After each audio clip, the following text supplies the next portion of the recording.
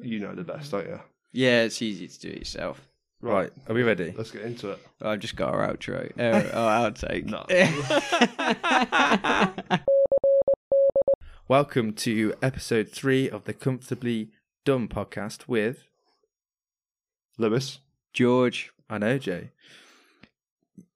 This week, or I suppose last week, we need to apologise, or the last 2 episodes, there may have been some static noise or buzzing noise. We've literally spent about An hour and a half. yeah, trying to fix it. We haven't solved the actual issue, but we've created a remedy via software. We can fix it in post. A temporary remedy, hopefully. Yeah, and then I think we'll try and troubleshoot it next week or in the coming weeks, the actual issue. It's hard work because none of us are professionals, Yeah. are we? Yeah. If there's any fucking sound engineers out there, please can you tell us why we've got static noise coming through our microphones? I'd like to apologise in advance for this episode because a couple of us have had a couple of beers. We might have been on a little bit of a Sunday session. Lewis has watched 2 football games today, 1 Premier League and 1 local, which is insane considering He hates football. Yeah, he fucking hates football. Lewis apologises now. And I just went for the social, you know? no, it's been a good day. It's been a proper good Sunday. We've done a lot. To be fair, in all honesty, OJ, actually, I don't like football at all, but I was watching it and I was with another friend of ours and I was saying to him, I don't support any of these teams. You know what I mean? I don't like football. I But, don't give a shit. but it sounds bad, but watching good football, I was naturally like saying things out loud. You know, when they were like tackling and this, that, and the other. You know, I was like, "Go on, no." You know, Yeah, that's just like sports. That's any sports, isn't it? That's like. Or do you think that's because of the beers? well, no. So I only had 1 beer at the start of it. You know. Well, fuck me. I think you had 2 or 3 by the Yeah, by we the all time have your one mate beer had at 1. the start. Yeah, I drink 1. I drink 2 to my friend drinking 1. Yeah, you were drinking like a fish. And I paid £3 for entry, and all I wanted to do was have a beer. But you're not that bad. But you know, there may be some drunken chat or anything like that. It might be good content. Yeah. Anyway, we're not stuck on topics. I have a list of topics, and I always bring my topics to the table. So I've asked George and Lewis to bring topics. George so far has thought of fuck all. Well, I have topics, but I just think they're a bit... they're Heavy. not very light-hearted. They're heavy. I think last podcast, the direction I wanted to take it in was... Well, it got heavy. a bit deep. Yeah, it got heavy. And I don't think we went deep enough, though. No, we didn't. That was go my deep frustration. enough, Yeah. Very, very easily done. My brother said that afterwards he listens to Deja Vu again because he'd heard it before. You know, and I'd been when you're drunk and you try and show people music and they're listening, but they're not really listening because 20 seconds in, you're chatting still, aren't you? And he said that it hit him different after listening to what I'd said about it. Shit, really? Relatable, mate. Hopefully you get that for the listeners as well. Just like on a quick note, this is going to be probably a bit of a stupid thing I say. So bear with me. I'm looking forward to this. So you know your star sign. bear with me. Yeah. So you read your star sign. Yeah, it says blah blah blah blah blah, and you're like, oh my god, yeah, that's actually like relating to me. It's because you're making it relate to you because you've had a few life events go on, etc., etc. Yeah. Well, Do you think that's the same with songs? Do you think that you make them relate to you, or they do relate to you? Ooh, actually, Liz, you've come in with a hot topic there. OJ, I was about to berate you. OJ's got his hand up like a school. yeah, I know George wants to talk as well. No, I just want to make a little joke. You carry on, boy. I just want to make a point. I disagree with that. I think star signs are deliberately broad topics that could relate to anyone. Like, you could be any star sign, and then when you read your own one, you think, yeah, that fits me. Well, it probably fits every other star sign as well. Whereas a song is a lot more specific. What Eminem's rapping about in Deja Vu is very specific and not actually... It's specific to a certain crowd and not general. Agreed. It can alter moods and talk to you, but can it load a gun up for you and cock it too? Definitely. A lot of people just, make things relate. Interesting. Songs are very different to star signs. I won't lie. It is an I do interesting take your point, though, yeah. And I'll tell you what, someone said to me the other day, like, they were talking about star signs. What star sign are you? I said, I'm Scorpio. They said, but are you actually a Scorpio? because they've remapped the stars or something with more precision. And apparently everyone's star sign is like shifted slightly. And I thought, that's bollocks. I don't know if I believe in star signs or not, but Nah. I want to. I think it's cool, but yeah. I spoke to someone somewhere the other day, you know what I mean, chatting away about my life, etc., blah, blah, blah. And they were like, oh, that's because you're a Sagittarius and they're a that. And I was like, I was thinking, how can you make presumptions on my life and someone else's life over my star sign? You know? Like, oh, you know, you're doing this, that, and the other because you're this. I was like, no, it just doesn't work like that. yeah, like I'm a Scorpio as well. Take my money, gypsy. I'm a Scorpio. I'm a Scorpio as well as George. And our birthday is actually 2 days apart. Yeah. And I don't believe in star signs for the reason I just said a minute ago. They're so general that they could apply to everyone. However, I like the idea of believing in it because I do think I am like a Scorpio. Yeah. Although, I mean, someone who might be Cancer probably is also a Scorpio as well. But I identify it. That's what I'm trying to say. Yeah, even though I don't believe in it. What's the Scorpio animal? Is it a scorpion? Yeah. Yeah. They've got a sting in their tail. Yeah, you got a sting. Yeah. Long fuse. I guess Scorpio. Yeah, I always thought, well, Scorpio is probably the coolest one. Taurus is, I guess, is also pretty cool. It must be Pisces. I'm pretty sure that's the fish one. You know what I mean? Yeah. That's not very cool. I guess it's also Bit like hippie. Chinese New Year's. You know, like a rat or a pig or something? The rat, I think, or the pig. You want to be born in the year of the dragon or the wolf. You're the boar. But what I will say is a lot of girls believe in horoscopes. And I've had some look on Tinder in the past when people being like, oh, you're a Scorpio. That suits me. I'm like, all right, wicked. Just my date of birth has got me in. Happy days. That was a few years ago. Nowadays, not so much. I also think, a bit like OJ, you're saying about you want it to be real. And Lewis, you're saying that people are trying to dissect your life based on your star sign. I think it's that difference between I'll see it and I'll believe it, between I'll believe it when I see it. Like, if you believe that that's how the world operates, like then ghosts. that's what you're going to see. It's like Ghost, mate. It's a perspective, isn't it? Yes.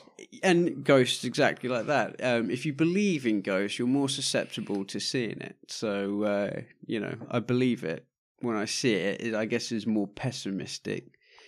But I'll see it when I believe it. It's more optimistic on it. The listeners can't see you, but I'm trying to be a director here because we need to stop putting in as much. I just try to stop Lewis then, and then I just want to explain. When George finishes his point, then you could just say your point now. I don't have a point. I just wanted to talk, we need a girl over there with big cue cards saying laugh, talk, stop heavy breathing. It's just like you're in a really good point, and it was about to be cut short, and I was like, "Don't cut it short, just let him finish." I'll tell you what, when I listen to his podcast back, George has a natural gift on here. Yeah, he's very articulate.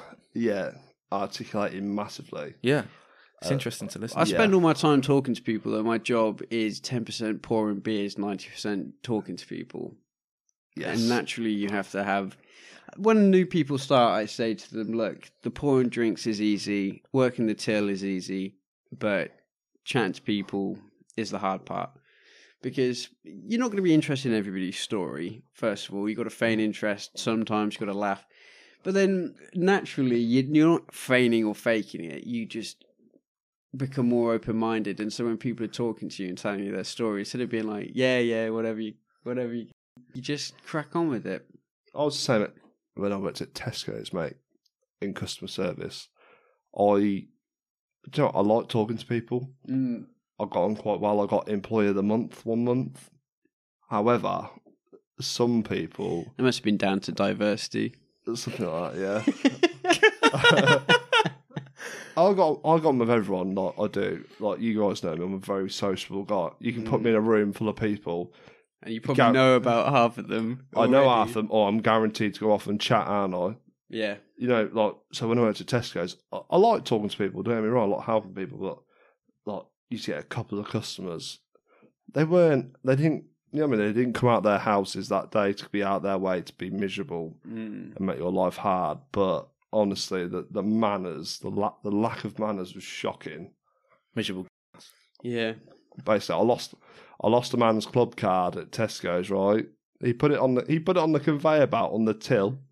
So the till was obviously rolling forwards, bringing his shopping up. He put it flat on the conveyor belt. He went straight round the conveyor belt, and I used to have a little tray I could pull out to get shit out of it. It weren't there, so I said to him, I'll give him his receipt. I was like, I'm sorry, your club card's gone. I was like, there's your receipt. You can put you put your points on your card after this transaction. I was like, you need to go home and find your card number. Mate, he just looked at me like a piece of shit. Well, he had lost all of his stuff, and I bet he'd have been pissed off if he knew that a week later you took us all out to Pizza Express with all these club card voucher points. Do you know That's a joke, he did. He was extremely pissed off with me, but, obviously I'm not in that position to say, but afterwards I thought, like, why the fuck would you put your club card on a conveyor belt? Yeah, it's dumb. It all comes down to patience. People say to me, well, very often at work I get sent out if there's an irate customer because they say I'm diplomatic. I don't know if it's necessarily that I am diplomatic, but I just have more patience. Instead of flying off at them straight away, you just let them get it out. And instead of taking it personally, you just diffuse the situation. So, I don't know, maybe that lends it to a podcast. I don't know. You have to give people a chance. You know what I mean? You do. And a lot of people are miserable, and I think there are some people that have this tough exterior that you just, after a while, you just chip away, and eventually you become friends. At Tesco's, I was in no position to be chucking anyone out of the store. You know what I mean? If they were miserable, blah blah blah. But it was a local store. A lot of local people used to come there. Excuse me, officer. And excuse you. And they always used to come to my till. But, codes and rules said, no, you can't serve friends and family, etc., etc. You know what I mean? But people would come to my till who, I knew, and regular customers who I didn't know, or, I knew them in the shop, I recognised their faces. They'd come to my till because they knew I was a nice lad. And I would talk to them. They knew that they were going to get an extra tenner from you. Yeah. In the change. They get a discount. Yeah. I helped old ladies out with their baggage. You're a hero, mate. To the car. I'd have an old lady, old man, etc. So, do you need help with your shopping to your car? They're like, oh, yes, please. So I'd call my manager on a buzzer, and he'd come over, and I'd say, oh, yeah, I'm just going to help this customer out to the car. And the manager would look at you a bit disgruntled, like, I'm like, that's part of our job. You're like, all right, just hurry up. I was like, it takes as much time as it does at the end of the day. It's customer service. It's going that extra I tell you what, mile. mate, it's a nice feeling having people. I've had the older people cross the road. You're a hero, mate. Manners cost nothing, mate. I do agree with you, though, George. That is good customer service. But then, is it also bad customer service in that? The fact that now that he's one till down, if I was in the line queuing, and some asshole was some guy went to help some fucking old lady out, and now I'm fucking late where I've got to go. I guess there is this disparity between the people on the front lines and the people up top. Like, I guess you can think of it in context of like a war, I suppose. The bloke on the back, the generals, he's not there, boots on the ground in the mud, having bullets fired at him. So for him, he's just seeing it more like statistics. Whereas an example in my time, there was this old lady who was sat on a bench and she fell off the back of the bench and smashed her head open. It's fucking so much blood, man. And you went in a handbag and robbed a purse.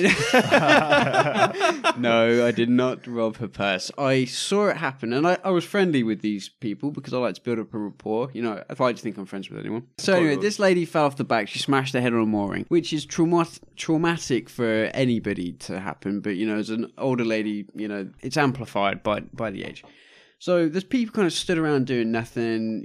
Her partner's freaking out. The other people she's with are freaking out. One of them's in a wheelchair. They're all old as well. So I went over there. This is before I was a manager or anything. I was just one of the grunts on the front line. And I went over and I was like, whoa, what's going on? And she was there like lying on the floor. So I got her up and I was like, got some stuff to compress the wound. And I just held her and just was talking to her, just trying to have a normal conversation with her about someone else. That's quite romantic. You don't want people to go into shock. Sorry to burn. Also, George, But George, should have you sat her up, or should have you put her in the recovery position? No, because she needed... The last thing this old lady needed to do was lying on the floor in a weird position. How do you know what she needed? You're not a doctor. No, I'm not a doctor. Okay. Anyway, so I held her and I stopped the blood while someone called for an ambulance. The ambulance took like an hour. One of the other girls at the pub came over like an accident book, like, oh, can you sign this? Can you sign this? I was like, this is now not the fucking time. This woman's bleeding. I'm covered in blood. Fucking blood all over me. The ambulance took like an hour, 45 minutes to come. Anyway, they got her in. The ambulance crew thanked me for what I did, actually. They said I did the right thing. Her partner was over the moon with my performance.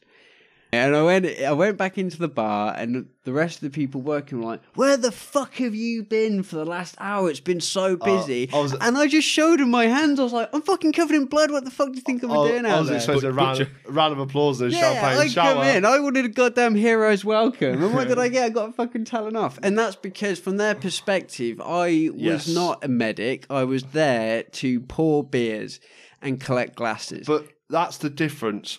All right, between some people, like you just said, that lady fell off the bench and hit her head. Some people there just watching. There's 100 other people in that garden. They were just watching. Yeah, fucking hate people like that. Exactly. That's the same as in the gym. Did I tell you when a guy started fitting in the gym I was in? Oh shit! Yeah. And everybody. It was like yours, not like yours. Sorry, the guy was fitting. And one guy was running, and I thought, "Fucking hell, what's he fucking? Has he lost something?" And I turned around, the guy's fucking fallen off a bike with his legs still in the bike, fitting. What, strapped in? Yeah. Oh. Everybody else just ignoring it. I was like, "Fucking hell, this man's fucking fitting." So obviously unclamped him from the thing, then from the bike, and then called the emergency services the staff, and then called the emergency services. But like you were saying, Lou, I just thought. Fucking hell, you're a bunch of dickheads who've just, stood there, looked, and then, just carried on as normal. It's like some guy's fucking fitting. And, hold on, it's like your story, your Indiana Jones story. Yes, I was just about to explain that. Yeah. Shall I explain it? Tell us a story. Tell us your Indiana Jones story. We've all got, we've all got a story about people at work. So, I was at work driving a dump truck. For people who don't know out there, it's a big, massive 6-wheel dump truck that weighs 50 tons. So that is my line of work. So I was on a job somewhere. I just reversed up to tip off a load, and I look. That's a polite way of putting it. He's going for a shit. Yeah. The poor boy. I look across the site, and I can see a lad I've been working with coming up alongside me, and he's bouncing around in the cab. Right. Bouncing? Yes. Fitting? God's honest truth, I thought he was just being an idiot, having a crack, you know what I mean? It soon divulged into that he was having a full-blown fit. And he was heading towards a digger. And so the digger driver was beeping his horn. And I could see what was happening. And the digger driver, he wouldn't stop the dump truck with his digger bucket because it was A, brand new dump truck, and B, it would have made a mess, or it could, it could have pushed the dump truck off course. So I jumped out of my dumper. It's 3 or 4 steps high, sprinted across the site in front of his dump truck. It's 50 tons loaded. It's 10 times the size of me, and it's about to hit the digger. So you've got a gap. It's like running up an alleyway, a closing alleyway. I just managed to get through. The dump truck hit me on the hip. It didn't knock me over. Then I scrambled up into his cab, opened the door, and there's your man having a fit. His eyes are rolled back in his head. He's frothing from the mouth. I hit the emergency stop button, and the dump truck had just gone off a little lip in the ground. Like, it went on off level ground on a bit of a lip. So the dump truck did, it tilted. So I'm stood up in a cab. No seatbelt, nothing. So I'm fucking slammed across to the cab. Luckily, I was stood up with my back against something solid, and I'm holding him now. I've stopped it, and he's fitting and shaking and doing whatever. He threw up down my t-shirt. I held him. It was quite scary, mate. So that's the first I've ever seen of that.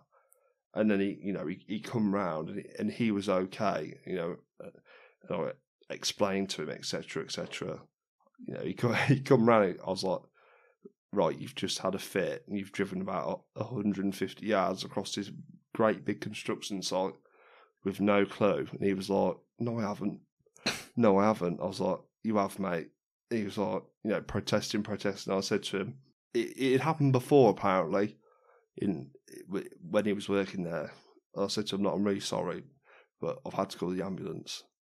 And he jumped out. I said to him, "Stay in the dump truck." I got down, blah, blah, blah. And next thing you know, he's outside having a fag. All of the days work, boys. It was last year when we was having a big heat wave, and he was outside having a fag, blah, blah, blah. I said to him, "Look, the ambulance come in," and he had to go off. And that was the end of his career. Yeah. Because he'd had one before, and he had to go to the doctors, and they said he was okay, but then it happened again. And do you know what? The managers come round, the site managers, they didn't give me a pat on the back or fuck all. They just said, "Oh, cheers, mate. I guess back to work." The real question is, though, like, when you jumped out of your dumper and you ran over to his and your hat fell off and it was about to be crushed by the other dumper, did you get it in time like Indiana Jones? No, I did not. Fucking hell. I'll tell you what, my friend was working on the site, so he will vouch for me. We're not going to fact check you, we believe you. Yeah. I stopped that lad smashing like £250,000 of equipment. Yeah. So you basically saved his life nearly. Yeah. You saved his life, it's an epic story. What I want to ask you is, when I saw this guy fitting in the gym, I looked at him and thought, oh, it's fine. He's not dying. He's just fitting. But then his lips went purple and he went pale. And I thought, fuck me, he's actually dying. Yeah. Did you think that when you saw your man like fitted? Yeah. Do you think, fuck me, he's dying in front of me? His face, tell you what, actually, very similar, OJ. His face went dead pale. His lips went blue and I could hear him choking. Yeah. Convulsing, yeah. So he was frothing from the mouth, etc., but I could hear him. Yeah, like you think they're dying, like they're fitting. You think, it's fine. Mate, I was like, fuck. He sat up in the seat. I was like, he's fucking joking on his tongue. Yeah, I thought that. I grabbed his head and pulled it over and held it up. Basically paralysed him. Well, yeah. No, I'm joking. Wow, I didn't know what. I couldn't. No, he's only fitting. It's not like he's had an accident. I couldn't lie him on the floor or nothing. I mean, he was fitting. He was sat in the seat, admittedly lifting his head up before he made his tongue drop into his mouth, back of his throat. But I tried to hold, his airway clear. Yeah. So if he needed to fucking cough anything up, he could have done. And to be fair, haven't you done first aid training before then, like young firefighters? Or yeah, something? I have. Yeah, and I tell you what, the most scary part is he was a young lad like me. Yeah, well, people have. This guy at the gym, he was newly epileptic by the sounds of it. He had someone else was with him, someone else in the gym, and then she came over like, he's only just been diagnosed. And the upsetting thing is that'll be the end of that young man's career. Well, I think it depends. Better than it being the end of his life. It does depend. If you don't have an epileptic fit for, I think is it 4 or 5 years or 3 years, you're then cleared. You're able to drive again. Drive a car. Yeah, I don't know about going on a construction site. Yeah, nor do I. But yeah, it was certainly an eye opener, mate. Yeah, it's pretty mad. It's a mad thing to see. I've never seen someone die in front of me in my life. I've never seen someone be seriously injured in front of me. To see someone fitting, it's like, well, like I said, for start, it was like, oh, that's fine. It's just fitting. Then when his lips were going purple and he was really pale, I thought, fuck me, this bloke's dying. Yeah. And I didn't realise how much you panic when I've never had to call 999 in my life. Yeah. And you don't realise how much you panic in the moment. And so I was calling them, and then they were like, "Can you tell us where you are?" And I told them the gym I was at, and they were like, "Do you have a postcode?" I was like, "No, I don't have a postcode. No, I'm at a gym. Like I don't know the postcode of my gym." I was like, "It's so and so gym here."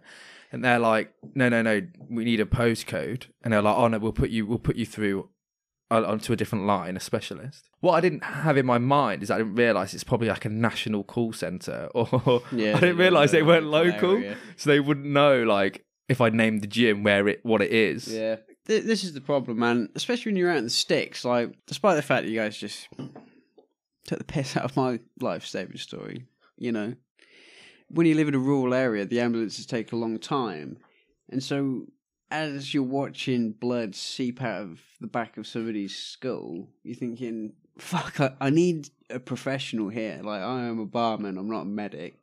I've got blue fucking roll in my hands trying to stop the bleeding. But you're trying to stay calm for their sakes. Everyone's freaking out, But I think you step up to the moment, don't you? Like, once you're in that moment, you've committed and something kicks in. It's like, I guess, when women see their kids trapped under a car or whatever, they go lift the car up. You do or die. And when it's someone else dying, you think, fuck, like, better try my best, better try my hardest. Yeah, and I think panicking, as everybody probably knows, doesn't help. Like, it's just going to make you lose control or not see clearly. Yeah, and there's nothing worse than seeing someone else panic when you're panicking. Exactly. So the best thing is not to panic. Acid will know, as I found out one time. And have a clear mind when you just fuck it up, like do something stupid. It's very easy to panic, admittedly. It is, yeah. Got all the adrenaline going through your body. Like, well, when that happened where I was working, they talk about the fight or flight reaction, don't they? Yeah.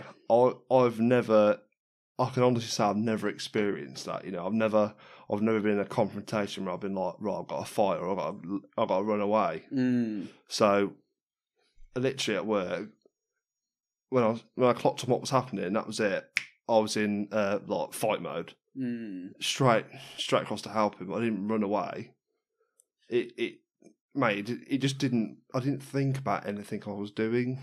Yeah, you know what I mean. The danger I put myself in, not squeezing between a great big machine and another machine, it could have turned me into like a fucking pate. You know what I mean? Do you know what? I think maybe at school cross country, the PE teachers should have had someone have an epileptic fit, so you would do some running loop. Yeah, maybe. Instead of just telling them to fuck off, and you're going to go to on call and take a punishment. I'm the most unfit person, but literally in that event, I was straight across, no bother, ran across, helped him out. Yeah, well, you got to. There are too many people whose first instinct is to pull out their phone. I see videos all the time of things happening. I saw a crazy video the other day of two people in the street fighting, or about to fight. Everyone's just walking past. The people that stop aren't.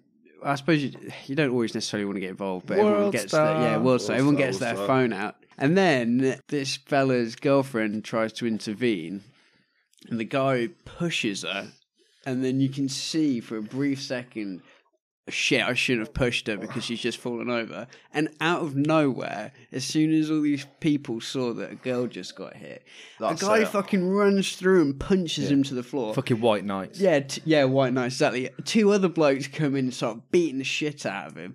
And then the guy's fucking dead, like, well, not dead on the floor. He looked dead. He was fucking not moving. He just had his head literally kicked into the pavement. The guy who's filming it doesn't even flinch, like it's normal, and he's probably thinking, "Oh, this is going to give me so much karma." Yeah, but George, and I must say, I've been in fights before. There's nothing glorious about it, and I always think about a line from Shakespeare: of "These violent delights have violent ends."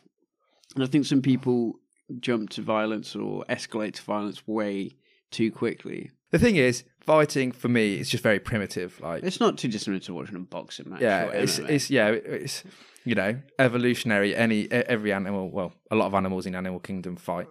Humans fight. Just what it is. Yeah, I'm not like sadomist or whatever you want to call it. Sadist. Sadomism. I tell you what, actually, they're quite sad. I've been out on a night out and nearby. You didn't let me finish my point. Bleep that. I'm sorry. Do I finish it? No, you can't. You've been out in X place. I've been out in X place on a night out. And, I've come out of a club walking down the street. I met a lad and a girl. This lad's fucking pissing out blood. I don't know why. I don't know why. But obviously pissed. I approached him. Everyone's in a great state of panic. This lad's just got his fucking head kicked in. Or he's been smashed. I'm like, I'm a doctor. They're like, oh, you really? I was like, yeah, I'm a student nurse. So you've gone from being a doctor to a student nurse. Yeah. Hi, I'm Dr. Nick. One of the things I approached, I was like, can I please take a look at your head, blah, blah. He was bleeding. Tell you what, in all fairness, like, his girlfriend, I think, was there, panicking like mad, going off her head. He was worried. It weren't bad. It was not a bad wound. He was bleeding, but he was okay. And I just, I said to him, I was like, I thought that just probably needs a couple of butterfly stitches, no problem. And they all thanked me massively. I suppose you did calm the situation. Yeah, they did. It was bullshit. And then I walked down the road and I bumped into a gang of rough-looking lads who I knew one or two of, chatting to them. Got chatting to them, they're like, oh yeah, we just fucking smashed this guy up the road. I was like, oh yeah, fair play to you. That was a lad I was just being dealt with, you know what I mean? These lads just beating up this other lad. I was like, fucking hell. I don't know, man. I think... I've never been the aggressive type when we've been out. Yeah. I'll walk away from it. OJ, why are you raising your eyebrows at me? I think in certain situations, I would be if I had to be.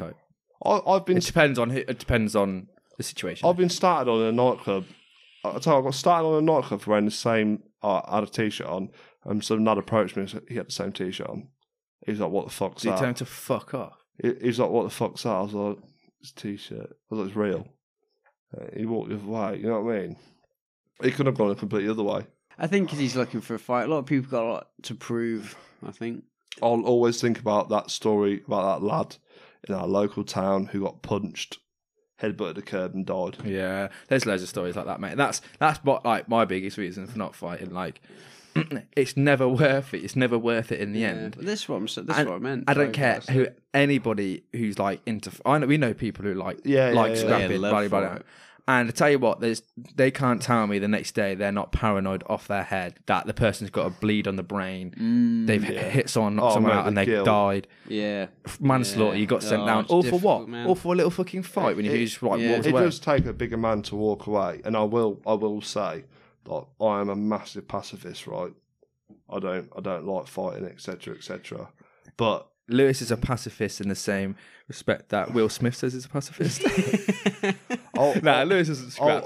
But you've definitely you've never hit someone, but you've definitely could have throttled someone. I'll give you when I was at school, and teachers used to go off at me. I used to get a big buzz. I used to love going off at the teachers at work or working people, fucking arguing with people. It gives me a buzz, mate. So the people who fight, who are like life scrapping, that's the same thing. Like they're looking for the adrenaline rush of fighting. Yeah, so personally, I don't think I'd have that because, like, if I have an argument with someone, people are like, "Be careful what you say, be careful what you do." I'm like, no, that's all out the window. I'm doing this, that, and the other. So I've always thought if I got in a scrap with someone and it got nasty, I wouldn't stop until I'd not won, but until I'd done something silly.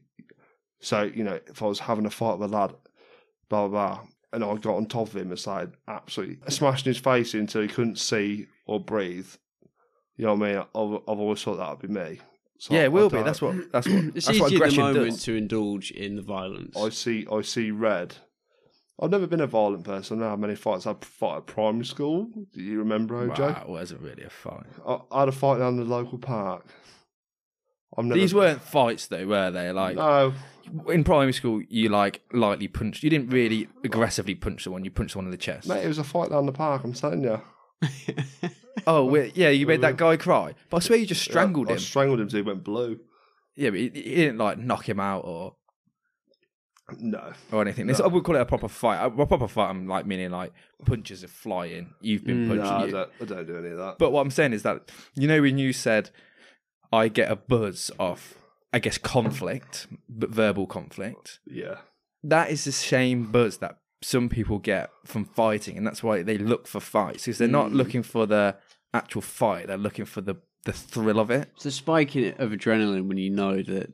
It's like going on a roller coaster. It's the same thing. Yeah, it's the thrill that something bad might happen. Yeah. But I don't know, man. I don't think it's worth it. No, I don't think it's worth it. There are some things worth fighting for, but 9 times out of 10, almost 100%, 99% of the time, if you're in a nightclub on a night out, it's not worth it. No. There were times in Leeds when the kind of clubs I would go to, everyone's off their chops, on ease. No one would fight really, but there'd be a few guys in there that would look for a fight. And as soon as the lights came on, it was almost like a bell ringing. And the couple of fellas that wanted to do that would start scrapping with each other. And within about, 2 to 5 seconds, it was really quick. All the bouncers would fucking fly in. It's always the women bouncers as well who were the strongest. Fucking pinning up these massive dudes up against the wall. And I just used to think, why? But the bouncers had been waiting for that all night because they knew it was going to happen, and they're on edge, and they had got this aggressive tone all the time. These boys go out looking for it. Yeah. But it's not worth it. If you're listening out there and you feel like you want to fight, I would say there's better ways to deal with that anger inside you. Like, anger is a fuel. I don't think happy people fight. Whenever I've got into scraps, it's when I've been in a bad place, and there's that outlet. But you're taking it out on somebody that doesn't deserve it. With that said, there are obviously some people that do deserve it, And also, there's better thrills out there than fighting. Yeah. Safer thrills. Do you know what I mean? Yeah, it's better to be a fucker than a fighter. Just don't be a dick, basically. But yeah, enjoy your night out. When you go on nights out, and you bump into a couple of lads, you get talking to them, you know what I mean, you're having a crack with them, they seem great, you can soon pick up the vibe off them, the way they talk, the way they act, that they are looking for a scrap. There's a lot of cunts out there. That's the problem. And I think the general consensus among, I don't know, I feel like this is going to derail into a whole segment for a podcast, but there are I don't know if it's because of there's a certain subculture, basically, what I'm trying to get at. I don't know if that's influenced by things like rap and hip-hop. I don't really think it's games and films that are violent, because that obviously gets a bad rap for like nerdy kids don't go out. Yeah, fucking the neckbeards at home pissing in balls. Normally, you know what I mean? They're not fucking fighting. They're at home shitting their pants. Normally, it's the younger kids. You know what I mean? Yeah. That want the scrap. Well, a lot of young people have got a lot of. Well, I don't like using the word really, but I guess trauma or whatever, dealing with shit in their lives. And because at a young age you don't have the capacity mentally or the life experience to process these things fully, they get translated into the most base emotions, which it tends to be violence and fighting. But it doesn't even have to be violent. I mean, there's plenty of young people. I was the same when I was a young fella. In relationships, arguing, like you argue about stuff and you think that the arguing aspect of it is healthy, but it's not really healthy. Yeah. And I think people conflate, or I don't know if that's the right word, but there is a difference between fighting with and fighting for. And people think that these high bursts of emotions is what makes people... I don't really know. I don't really know how to explain it fully. I'm still a young man. I'm still growing. I'm still learning. I could talk about this personally, to be honest. In all honesty, I'm not the lad to go out and go fighting with people. But when I was a young kid, starting secondary school, I had a massive drama in my life. A massive family event, and I had it primary school. Yeah. And that.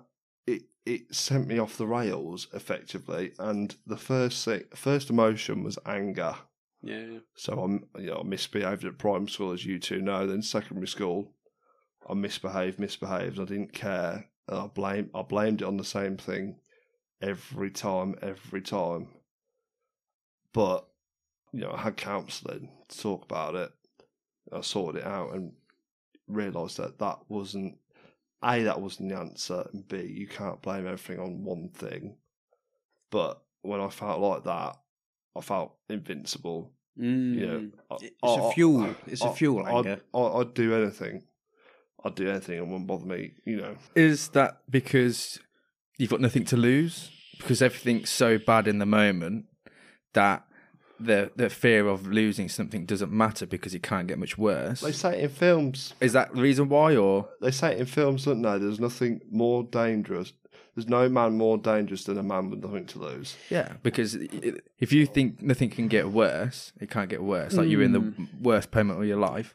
Fucking it up even more, it's not going to make much of a difference. When you watch the telly, police officer programs, for example, when people are getting locked up, they're arrested, they stand there and they don't give a shit because A, they've got nothing to lose, and B, they just don't care.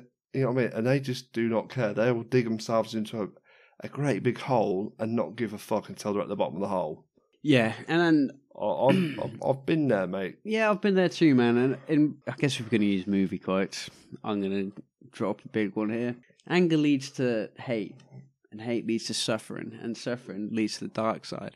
And there's a lot of people out there might be thinking, fucking Star Wars, shut the fuck up. But you can extrapolate that out into real life. Now, when you're angry, it is a fuel, like I mentioned a minute ago, and it powers this primal urge to do bad things. But to do bad things, you have to hate. Like, there's no love involved. There's no compassion. Yeah. And then once you do those bad things, it leads to suffering of other people.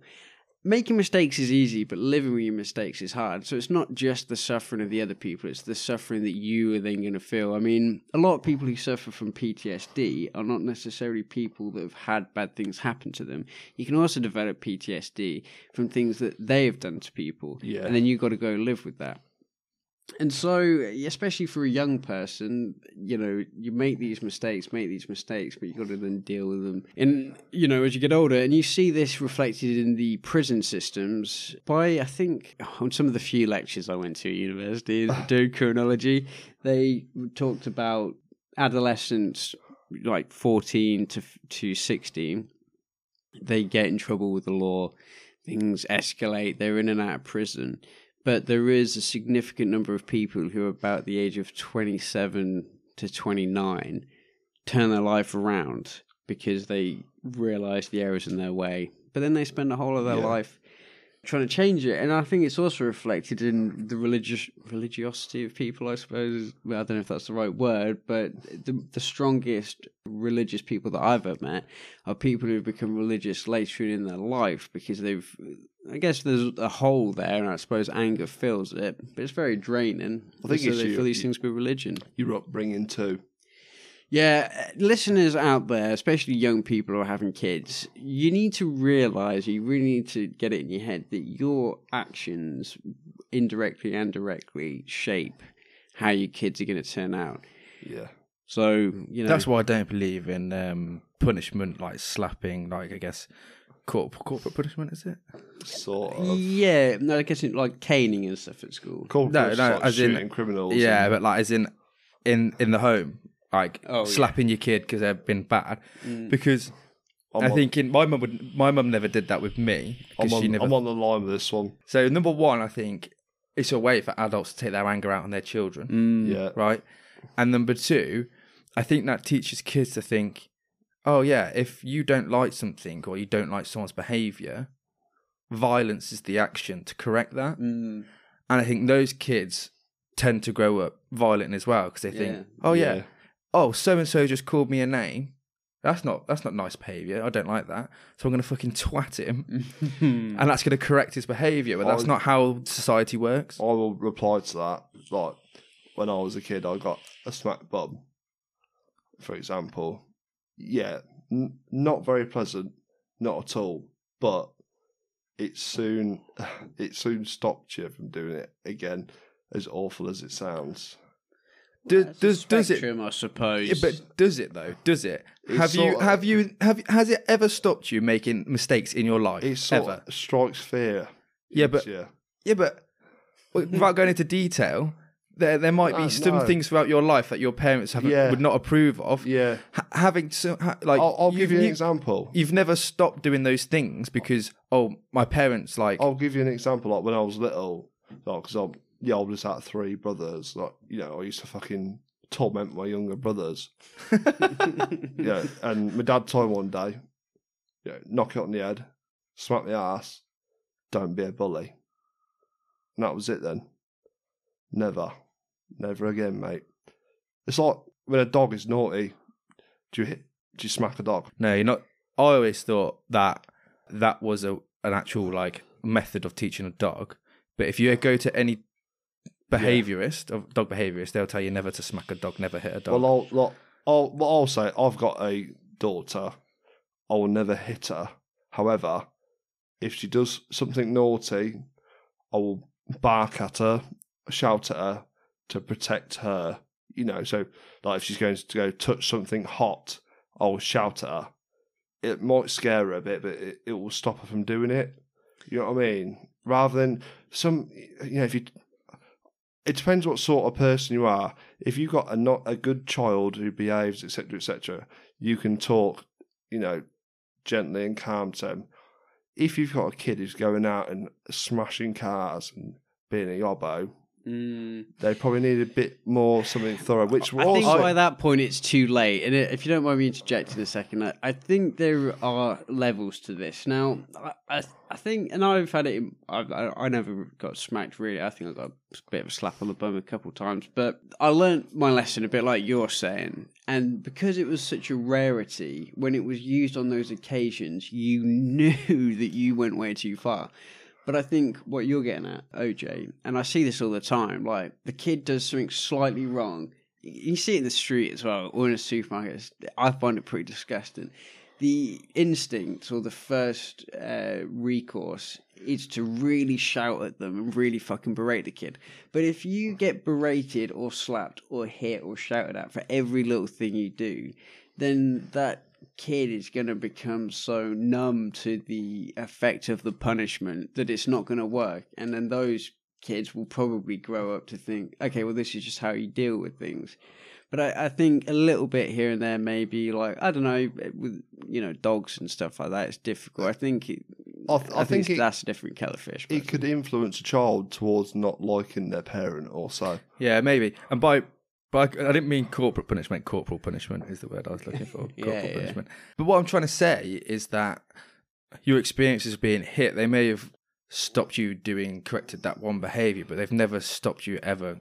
They haven't made you scared enough to not do something bad ever again. I'm sure you must have done worse things. Yeah. I don't think there's... I don't think there's... if you dealt with it in a different way, like my mum never hit me, but... Lucky now. Her facial expression, yes, that was enough. Is enough. Yeah. I think sometimes it's enough for your parents to just, I guess, give you a facial expression. I'm not angry. I'm very disappointed. Yeah. To just give you, because you want your parents to be proud of you, and you want to be, I guess, that good child. Yeah. The thing is, and also I think it also depends on personality of it's how they're kids. brought up to. Oh yeah, definitely. Some kids are just naughty kids. Do you know what I mean? They are, and I guess what you're getting at then, like if we try to, I don't know what I'm looking for, but try and attach this to some sort of scientific research out there. To analogize this, Pavlov's dog, where he rings the bell when there's food given to him and he salivates. I think if Pavlov was fucking ringing the bell of everything he did, it would confuse the dog, wouldn't it? So if you ring the bell when you give him food, you ring the bell when you smack him, you ring the bell when it takes for a walk. Of conditioning, classical conditioning. Yeah, so I suppose if you just condition the child constantly with beratings or smackings, like it's never going to work because that's too much information to learn. It's the same response to too much stimulus. I've got a couple of things to say on this, discuss. So, first of all, your parents are brought up with that. Like when my parents were at school, they got the cane, or my dad said the whiteboard wiper. The teacher would fuck it at him as hard as he could. So on that, and I'm sorry to interject. It's okay. But were kids less naughty at school in the day because they got hit with canes and then got thrown board rubbers? I'd say so. Well, I don't think so. I think you have to try and... You become numb to it, don't you? Yeah, you dissect through what people tell you. Now, there are some people that will say to you, I was threatened with a cane once and I never did anything again. And I guess in my experiences, when I got to 2 out of 3 warnings, I would know that third warning meant a break time, so I would stop. But then there are plenty of other people that tell, especially older people I speak to, who they regale you with the hilarious stories of the amount of times they were caned. Yeah. I was caned this time, I was caned that time. My granddad, God rest him, used to say, I'd put my hand out and, move it away so I'd get more canings. I'd get caned here, I'd get caned there, I'd get caned fucking everywhere. And I think, you weren't... In that instance, it didn't work. But for some kids, and he told a particular story about a kid who got caned and he cried his eyes out. And he used to, I guess my granddad would say, he was a pussy, he couldn't take it. But that kid, I think if we could interview him, he's probably dead now, but if you could interview him... That was probably that, for that kid, that was him. Yeah, he would say, that was the most terrifying experience of my life. Never did anything again. And he probably told his grandkids and his kids, no, this is, you learn your lesson. So, and in that nature versus nurture.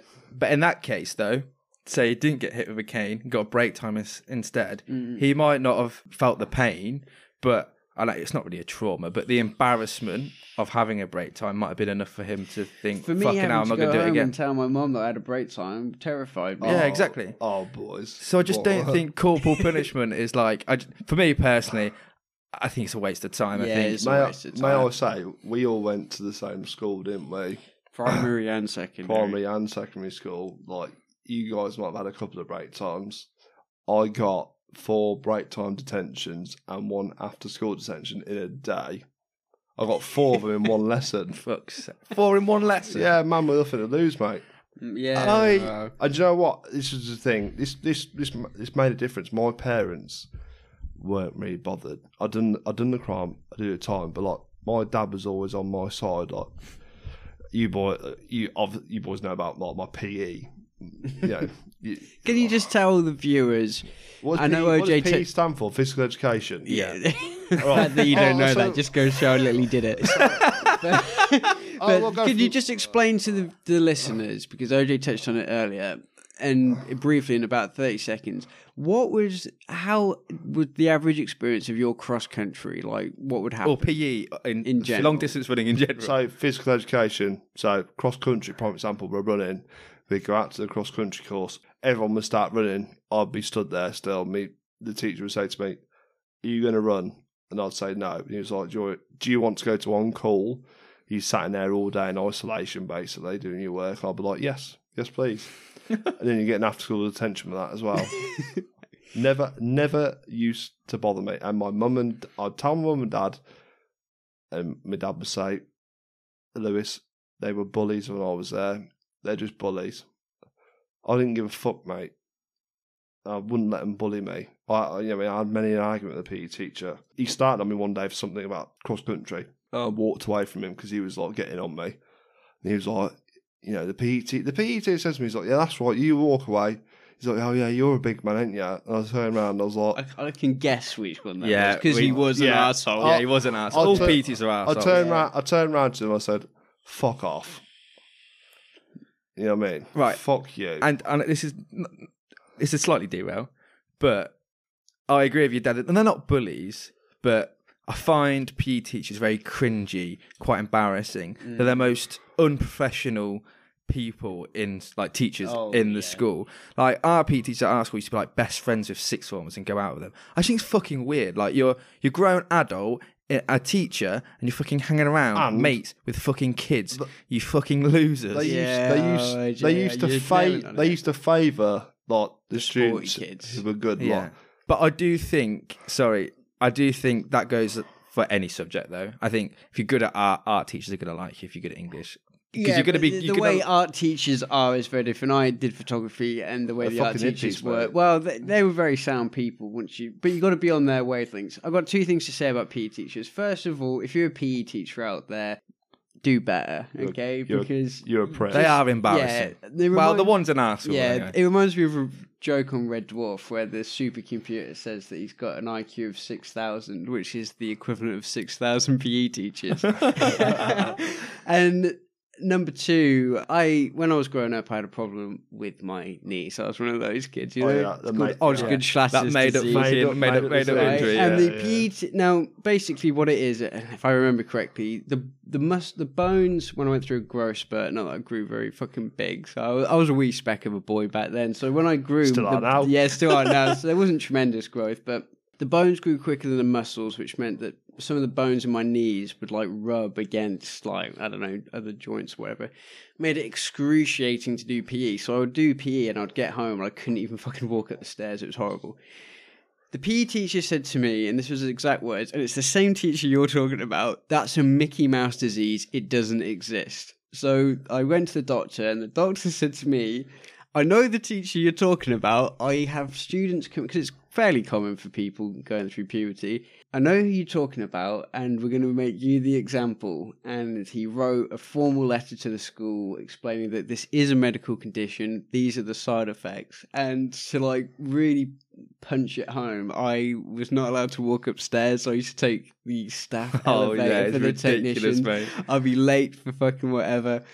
But the PE teachers, when it came to PE time, I'd have to go fucking stand out there, and I'd be stood there. Everyone would give me their phones to look after because they were worried about putting it in the box. So I'd be stood there. I got hit in the head so many times by a rugby ball because I'd be standing there daydreaming. The fucking ball would come George's safety deposit box. I was, because I had a blazer that had a hole in the breast pocket that went into the rest of the blazer. Everyone would deposit their phone. It was dumb. It's stupid. Actually, do you know what? Another blessing, sorry, about PE. Whenever it was sports day for our school, I was always on holiday, so I'd never get selected for any sports on sports day. So I'd take the sports day. Mate, sports day was fucking worse. And I'd just DOS. By the way, for the listeners, I'm the complete opposite to George and Lewis, so I was quite sporty in school, did all the sports. OJ thought the school sports was the fucking Olympics. Nevertheless, I still agree that PE teachers are fucking well embarrassing. Yeah. And I don't mean to, downplay the PE subject, but, when you got to pick your choices for GCSE, the PE teacher was like, we just want to get some numbers who are planning to do PE GCSE.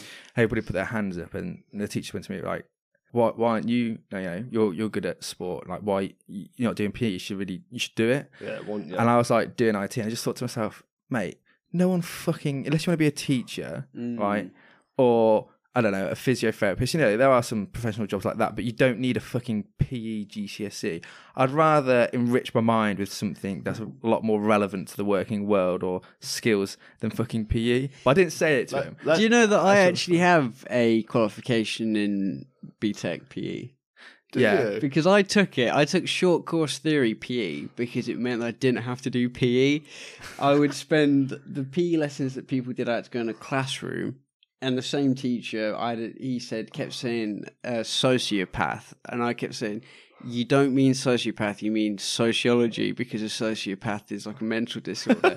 And he's like, no, you're wrong. I'm like, you're a fucking dickhead.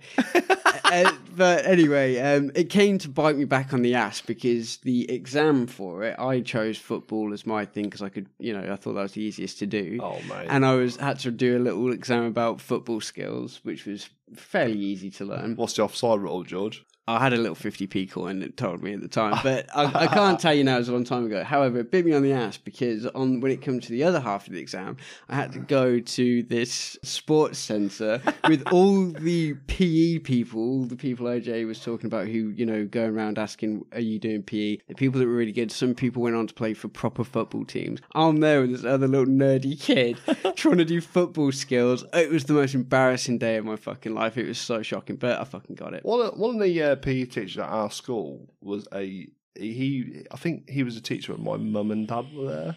Yeah. They're just I just find them very unprofessional. They're very up themselves because they've got that sport mentality. And you see this translated in the uni football and rugby teams. Like, there's going to be some of you listening who you're part of that. The culture is very weird. There's this, I don't really know how to explain it, but there's this bravado masculinity that gets merged into, it crosses over into very homosexual behaviour. Not that there's anything wrong with that, but what it does is these nights out spiral out into control and you hear about them doing all these weird shit. And then those people go on to be PE teachers. Yeah, and then they get confronted with people like either me, who's this tiny little white boy that is getting out of PE for 2 years, or you've got fucking FMs like Lewis. Who are just point blank refusing to do it. No medical condition, no Mickey Mouse disease, just saying a flat no. Just obesity. Mate, just on that about the homosexual thing there, it's going to sound fucking super odd, but like, obviously when we started secondary school, doing PE, getting changed. Oh, I know what you're going to... There was a lot of lads in there. It'd be like fucking slapping your ass and pretending to bum each other and getting their dicks out. Not being funny, I was probably one of those geezers. But George is right. It comes from the sport bravado. And like I said, I'm a very sporty guy. I still like watch football, play golf, blah, blah, blah. But I didn't join. So all my friends at uni are sporty people.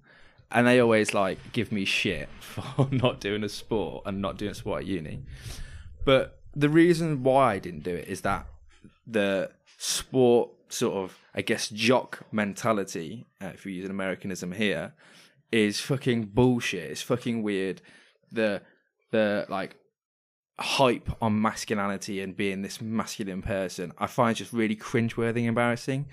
And the hazing and stuff that goes on for these initiations, like people think they're fucking cool because they're fucking drinking 3 litres of scrumpy Frosty Jacks and swimming in fucking piss-filled toilets, or going to your local pub and getting naked.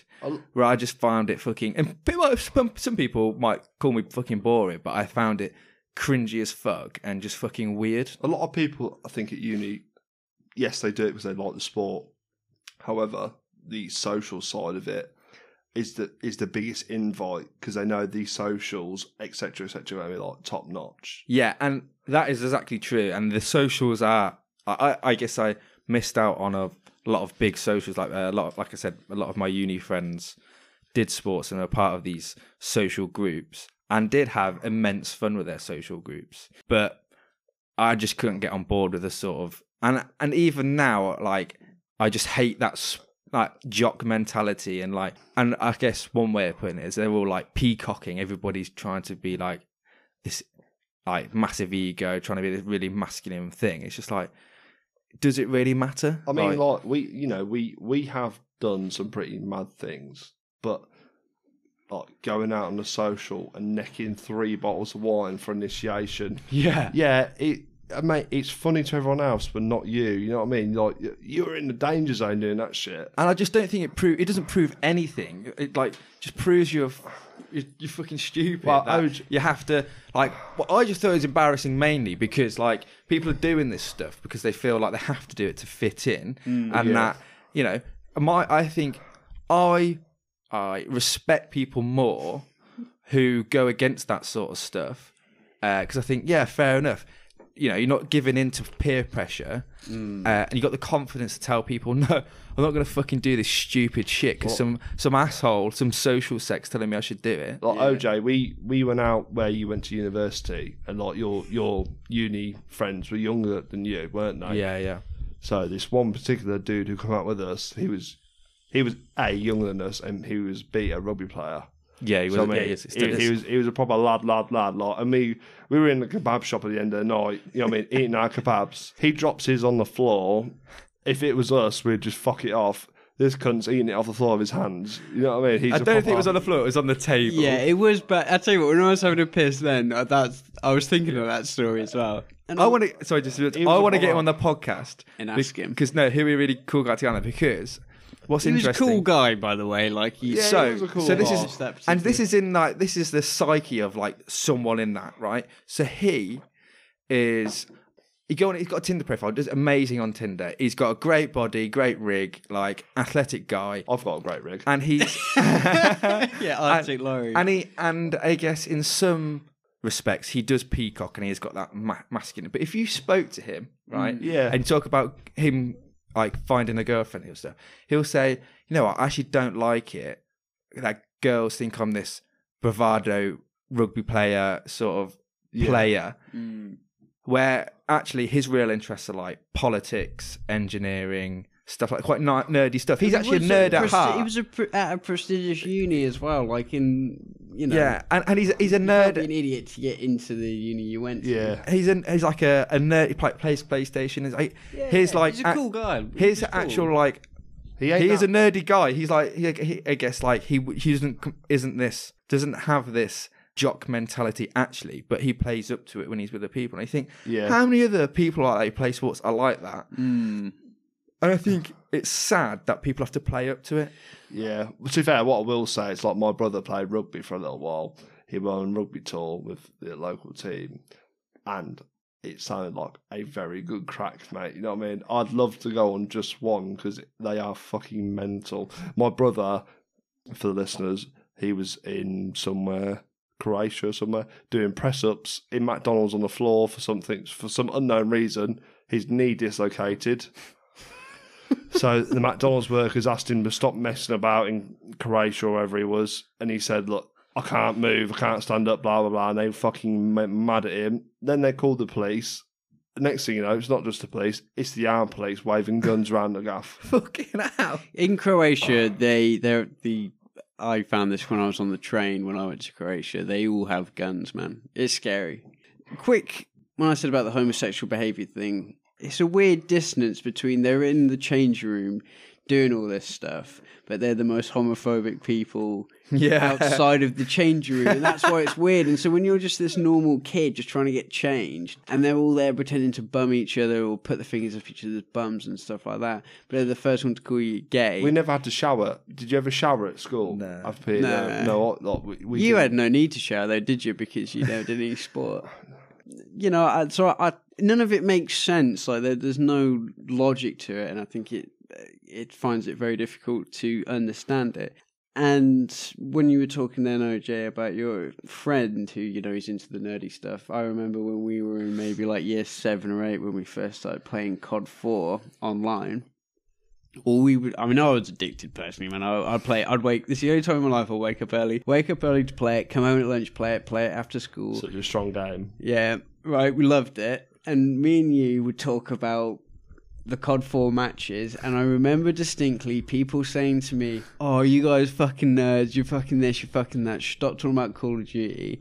1 year later, Modern Warfare 2 comes out, and all of a sudden all these archetype people are talking about fucking Predator missiles. And I was like, right, but because all of you are doing it, now it's like a normalised behaviour. Yeah.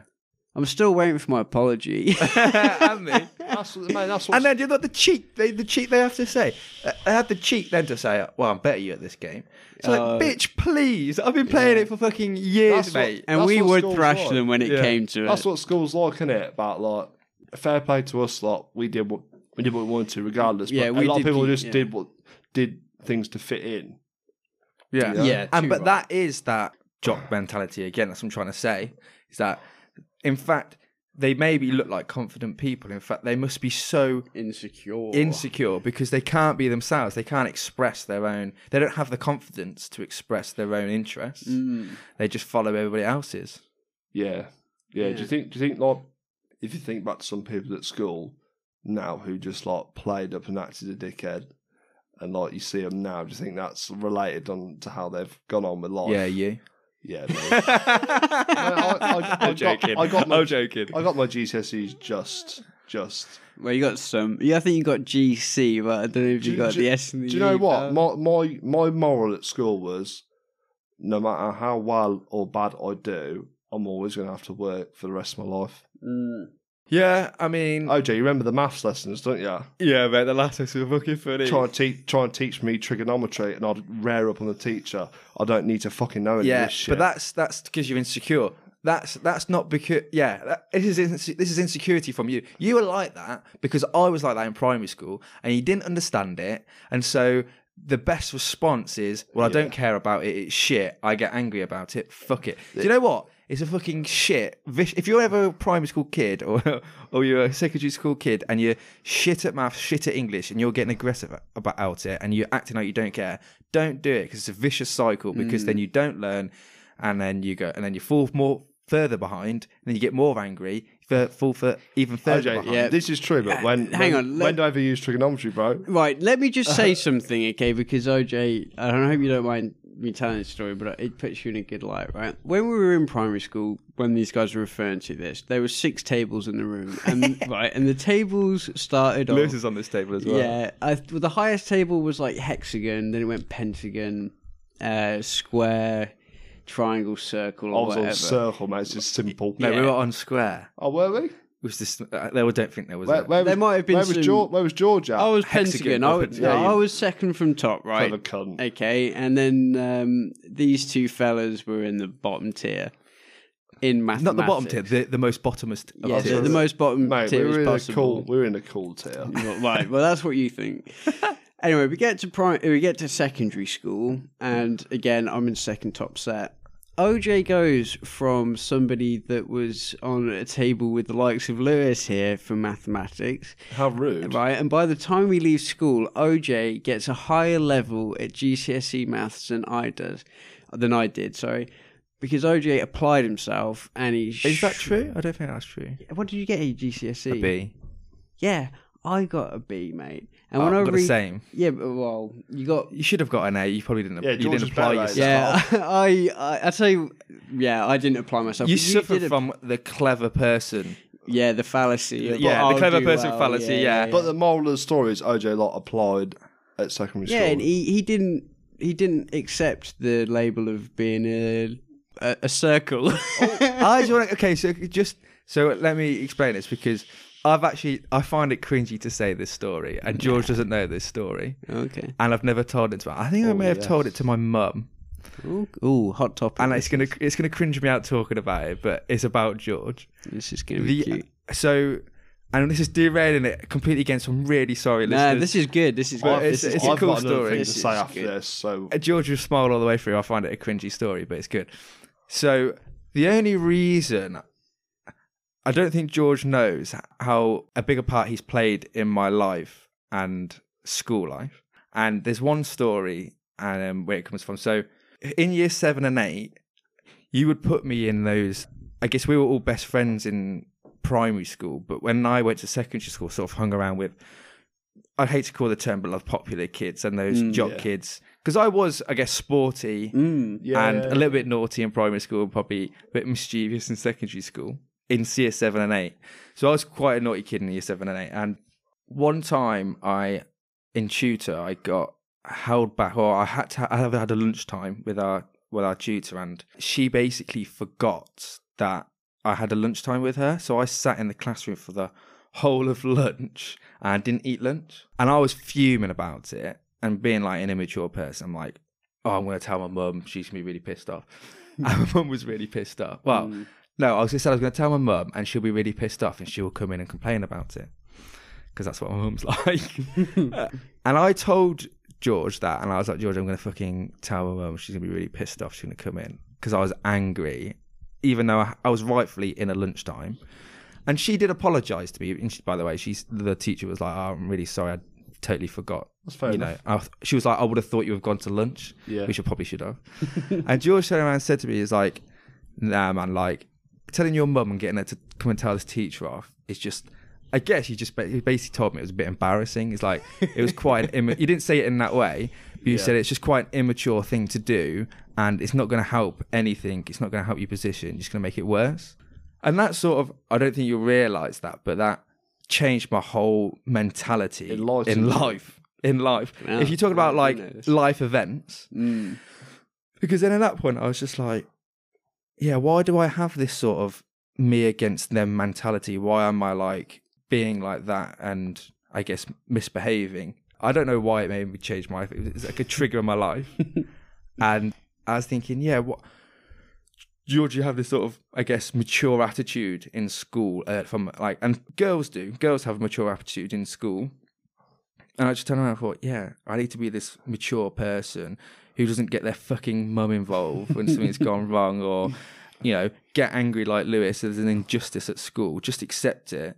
Like, and I guess, and this is derailing it again even more, it's the same when we're talking about people getting in trouble with police. Yeah. So your attitude on that is similar to the position I was in at school is, you know, police in America, if you're going to get shot by police, yeah, okay, it may be shit and you shouldn't have been shot, but just don't struggle. Don't put yourself in that position. Like, don't exacerbate the situation. Would you say it's like sometimes it's better just to keep quiet, keep calm, take it on the chin?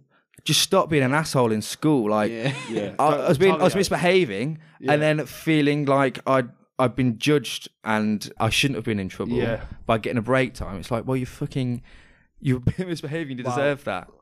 And then from that point on, it wasn't from exact that point, but I kind of moved away from the popular crowd, started talking to, well, you went home at lunchtimes quite a bit. Yeah, I did used to go home at lunchtimes. But so I kind of avoided that. The people you hang out with makes a difference. And so from year 9 onwards, it was kind of like I had the mentality of just do well in school, stop being misbehaving, stop being naughty. The teachers aren't bad people. They're not out there to get you if you're not misbehaving. Oh, yeah. Here, I have an opposing story to that. So, for listeners, my mum worked at our school. She's worked there for 20-odd years. She was my sister's dinner lady, etc., etc. So, my mum heard everything about me. So, one day, I got a lunchtime detention, like you, OJ, from my chemistry teacher. He kept me the whole lunchtime. Then I had chemistry after lunch. So I did my lunchtime detention. Then when I saw my mum at the canteen, got the goods from my mum, some bacon sandwich to make. My mum was like, "Oh no," she's like, "Shouldn't you be in lesson?" I was like, "Mum, he kept me half an hour over lunch, so I'm going half an hour late." I went back to class. Obviously, the whole class is in there, sat down. I walk in the door. The teacher says, "Lewis, where have you been?" I stood there, bold as brass. I said, "Well, you kept me half an hour of my lunchtime, so now I'm half an hour late." This is the kind of thing that happened to me. He said, "Wait outside." He come outside, screamed at me. He was like, he went mental. He's like, "Yeah, blah, blah, blah." He's like, "Go to one corner." I was like, "All right then." Yeah. So in that scenario, George would have told you and said, You're pretty stupid for doing that because he's kept you 30 minutes behind for a reason and just making the problem worse. He told me I never stacked shelves, mate, and I did stack shelves. So what I'm trying to say is that sort of conversation we had changed my mentality in school and I guess made me mature or have a more mature mindset. And then it was stop misbehaving, stop being an asshole, like trying school. Yeah. And it's worked out so far. Well, OJ, man, I never knew that, so that has touched me, actually, to be fair.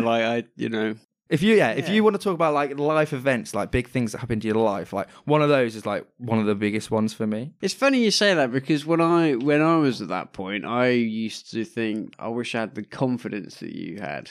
And, I wish I was better at sports or that I could, do the things you do. So, but I suppose that's what makes us, not to get too soft on the podcast, but best friends because you work as a team, I suppose. And then so if the copy and paste of the same person where you're only going to go the same direction, but you need, and I suppose speaking more widely as a trio, the differences complement each other's 100% similarities. And when I talk to people all the time about influence in your life, I always explain that, your family are a big influence in your life. And I think in your formative years, they have their greatest effects. But when you're talking about going through puberty, your teenage years, I think the biggest influence you have on you are your friends. 100%. And 100%. the mentality they give you or the life lessons they give you. And I don't think people understand or friends don't realise how much they rub off on each other. Yeah, like when you boys grew pubic hair, I was like, okay, now it's time, Lewis. Got the watering can out. Fertiliser. Quick, get some. Yeah. School, the formative years, definitely. And I think if you fall into the wrong crowd, good tribes bring good vibes. Yeah, exactly. And like when you go into the wrong crowd, you pick up their mentality. So whereas you had told me you're being immature, basically, it's a bit embarrassing, like just get your shit together. Not actually in those words, but kind of like that. Words to that effect. Yeah, or like it was that mentality. Other people I would know would probably say, yeah, you're fucking right for doing that. Have a go at the teacher. Tell them. Da-da-da-da-da. And then you sort of pick up that mentality and run with it. Then people that always say, "Oh yeah, you should fucking have a go at a teacher." They're not the ones to do it. I think. Well, I don't know. I think they are, and I think that a lot of them are. You know what I mean? Like, "Oh, I would have done this. I would have done that." And you're like, "No, you wouldn't. Yeah, you wouldn't." I think, even then, we did dance sometimes a fine line. It all depends on the teacher as well. Like our science lessons, when me, you, and Sam got moved to the front, they had these like hexagon tables, and then we got put on the teacher's desk at the front. And, I guess all three of us, Sam, we should get him on the podcast one time to talk about it. But we would do dumb shit. But I think we knew where to draw the line. So that's what I was about to say. Number one, the thing is, the difference was we weren't disruptive. So we weren't making everybody else in the class, their lesson worse by being naughty. We weren't like talking over the teacher. But when it was like time to talk in a group, we would be quite mischievous. We weren't naughty, we'd be mischievous. Yeah. But I never forget a teacher telling me this at school. They're like, do you know what, OJ? I actually don't mind you. You are, I guess, mischievous, but you know when to stop. Yeah. It's like the true naughty kids just keep on going. Keep on going. Just keep on going. And as a teacher, it must be so annoying. It adds to the character, mate, being a bit mischievous. Well, yeah, you can have, there's having a laugh and there's taking it too far. And there's something you mentioned a moment ago about escalating things with the teacher. There's a particular teacher that we had at school who a lot of people disliked strongly, and they would make it Lewis dislikes him strongly. Was he a science teacher? He was an IT teacher. Don't name drop him. Yeah. I don't think I'd never had him for IT, boys. Well, let's put it this way. A lot of people used to accuse him of stuff, and I still hear it now when I talk to people that used to go to school with, like, you'd always give me grief for his uniform. Girls would always take the stance of, like, he was a pervert. Yeah. It's like, no, he's just trying to enforce the rules. And so when you come in day after day flagrantly abusing the rules, of course he's going to escalate it, because if he doesn't, then he's an ineffective teacher. Now, me and you, OJ, we both did IT for GCSE and A-levels. And people ask me who my favourite teacher was, and I say it's this man. Because he was a stern teacher, let's not mince words here. If you acted out of order, he would put you in his place. And as soon as you were able to operate within the boundaries that he set, he became a fantastic influence and a great mentor and great teacher. And we even brought in beers, didn't we, when we left school? Did you? Yeah. Because in GCSE, he stayed with us, and Dave as well, till like 7 o'clock for like a couple of days, because we were so behind on our coursework. And he stayed, and he gave us the help. And the time, I suppose, is the biggest commodity. He gave us this time. And we said to him, what beers do you drink? We'll get you some beers. But because we were only like 16, obviously we couldn't buy many beers. But when we did sixth form, and again, repeat the same scenario, he helped us. I wanted to drop out of sixth form. Who did I go speak to? I went and spoke to him. And instead of saying, no, you shouldn't do it, he said, well, you could do it. These are your options. Or you can stay. These are your options. We carried on. We did it. Got through A-levels. And we bought him the Creta Stella Artois. And we gave him a hug, and we both said, thank you. He was well chuffed as well, wasn't he? And he was. And you could see that for him, that was probably a very rewarding experience, because he saw these two people that we had a good rapport with, a good relationship with, who, needed the help. Because there's plenty of people that just crack on with their work and they're fine. But me especially, I must admit, needed that influence, that positive guiding force. And so he is the best teacher. And whenever anybody gives him shit post this experience, I said to him, like, but you never gave him a chance. Yeah. You always, I was so hard done by. He told me not to wear my skirts so short. It's like, well, you're fucking 14-year-old girl. You shouldn't be wearing your skirts so short, for fuck's sake. Have some respect. I never had him as a teacher, but I kind of wish I did. Oh, he was the best cool guy. He was a cool guy. Like, once you got to know him, and you were behaving. And it's the same with an art teacher, the male art teacher. Yes. Who we got on with him really well. But a lot of people hated him because he was so strict. But it's like, if you just fucking did what he said, he was a fucking awesome bloke. Become your friend. I'll tell you what, it's when you go to work in real life, do your job properly, no problems. Your manager, happy days for your manager, isn't it? Exactly.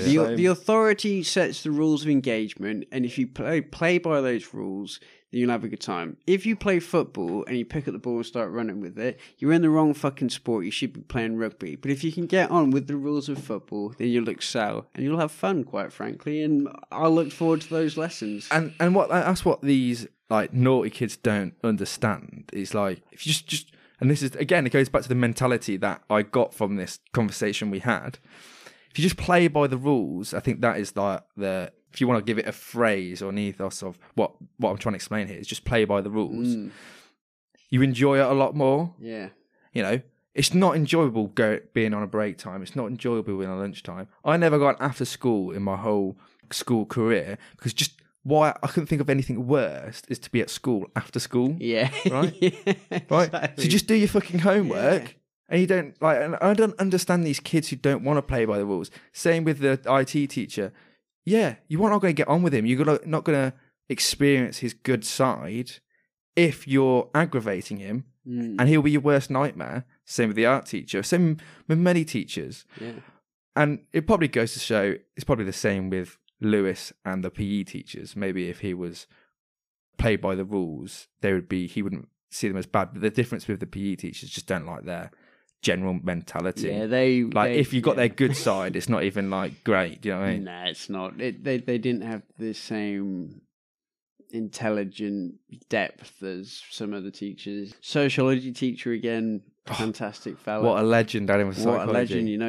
I would love to get him on the podcast because he's the most fascinating guy. So interesting. And what he taught me was that, because OJ, you know this especially, that I guess I still am, but I try and break away in, you know, as I get older. Very rooted in my beliefs. And OJ, you've always been very good at challenging my beliefs, and I would come out with these things that were very firm in their stance, but this particular teacher would like talk about things and he'd be like, well, yeah, I tried this idea and then I tried that idea, but, you know, I could see the pros and cons. And I thought, wow, actually, that's actually a better way to look on life. And so, but if I'd been a little dickhead and you wouldn't have given me the time of day, and then you don't build up that rapport, and you're never going to get the rewards from these people who, let's face it, like a lot of people, and there are probably a lot of people who are listening on this podcast who are young people who probably are at school or sixth form or university. You gain the most by investing the most. Like, education is not a gamble. If you invest loads of money, loads of time, you are only ever going to get a return on that investment. Or money. Yeah, I suppose in terms of university, money. You know, but if you're investing in stocks or shares or gambling or cryptocurrency or whatever, there's a possibility that you're going to lose. But if you dedicate as much time, and, you know, I lament, perhaps not, I'm not saying I was a perfect AAA student. I could have been, but I didn't have the, I don't know, I guess it goes back to what you were saying, OJ, earlier about that. It's a smart person fallacy where you're told these are your predicted grades, this is what you're going to get. And you kind of go, all right, cool. I'll just carry on doing what I'm doing then. And you see it a lot on Reddit, you've never had to work for those grades. So when it comes to actually having to do the work, you've not built up that ethic. Yeah. And so it's like when it gets tough, it's like, oh, well, what do I do now? Like, it's hard to achieve. That's why I almost came to dropping out of sixth form, because I just fucked around. Oh, there's a house party on the weekend. Oh, there's another house party on the weekend. Drink, spend all Sunday hungover. Do copy other people's homework, blah, blah, blah, blah, blah. And all of a sudden you find yourself swamped by all this work. You think, oh, fuck, this is too much. But in reality, as if I had just actually applied myself. And I did have to apply myself after that. After the conversation with that particular IT teacher, I applied myself. Not 100%, obviously, but enough. And on this topic, because I think this is going to be really good for listeners to hear, I had this mentality of I wanted to be a photographer, so I'll put 100%, 110% into photography. I'll coast in the other subjects. But that is stupid, because when you are at, any age, I suppose, whatever you think at 16 to 18, what you want to do with your life, it's not going to fucking happen. If you think, it might happen, but if you think, I want to do this, I want to do that, there's a huge chance that you're not going to do that. So don't put all of your resources on one horse. You know, try to be good at everything. Be your best. Be the best person you can be. It's the old saying, isn't it, boys, that you've heard numerous times. School days, the best days of your life. They are the best days of your life. You were saying, George, you know, about applying yourself, etc., but it's very hard to do that or see that when you're in the moment, you know what I mean? You just... Yeah, because you're young and dumb, aren't you? And you don't know. You think you know everything. And I always say this to people. I said, my biggest mistake in life, Lord knows I've made a few, is... The biggest mistake I ever made was thinking I knew everything, when the reality was that I knew nothing. And my stepdad always says to me, by the time you're old enough to realise your dad was right, you've got kids telling you that you were wrong. Right? And it's true. I mean, I don't have a kid who's telling me, but it is true.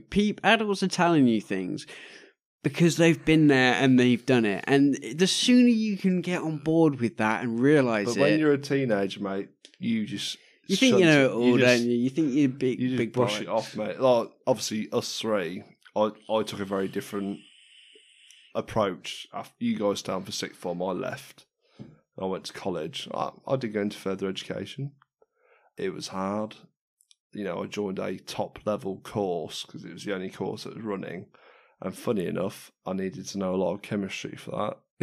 If only you hadn't been a dickhead to your chemistry teacher. But like at school, when we picked our GCSEs, I picked triple science, so I do science. Yeah, I didn't even pick triple science. No, So nor you did do. I. So I would love to know why you. So I picked do triple when you science finished. like 3 times in a day or something silly, once a week. Triple science, by the way, is when in British schools usually do science as just one subject, so all the disciplines come under one science umbrella. Yeah. Whereas triple science, It's they're separate. separated to physics, chemistry, biology, and then you go into more depth into these three topics. So I chose that for GCSE, and the teachers approached me like, "Look, we're going to let you on this, but like you need to improve. You know, what I mean, your grades aren't quite there." And they let me on there. It's like, you know, we think you can do it, and I went on it, and what did I do?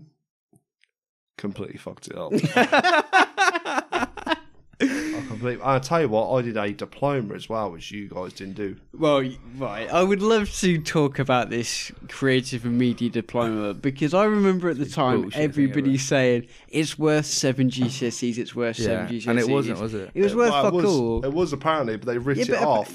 They writ it off. They writ that diploma off. So that no wonder. Like fucking hell. Like you can't go around saying a subject that you do the same amount of hours for another subject is worth X amount times more. And we should have known that was coming because the arts in schools, because I remember talking to that art teacher, and when we went on the New York trip, he was saying, art is getting so difficult to teach because they're trying to grade it as if it was maths, as if it was English. And so on one hand, they're coming down hard on these creative subjects, and yet they're creating a subject called creative and media and saying it's worth 7 GCSEs. And it's systemic of a wider issue in schools where, and this is going to be, it's going to take me a few minutes to fully explain this phenomenon, but you will see it, and you will see it now, and you will have an experience of it, where each year there are new, ideas or studies. Some think group or some think tank has come up with some bullshit. So when we were in year 7, I remember having to do this test where they found if you were a kinesthetic learner, where you learnt by doing things, or did you learn by hearing things or seeing things? You shot an ADHD test. No, it wasn't. I've done an ADHD test. It was a thing we got taught in primary school. Yeah. It's all bullshit. But then like a year later, that was scrapped.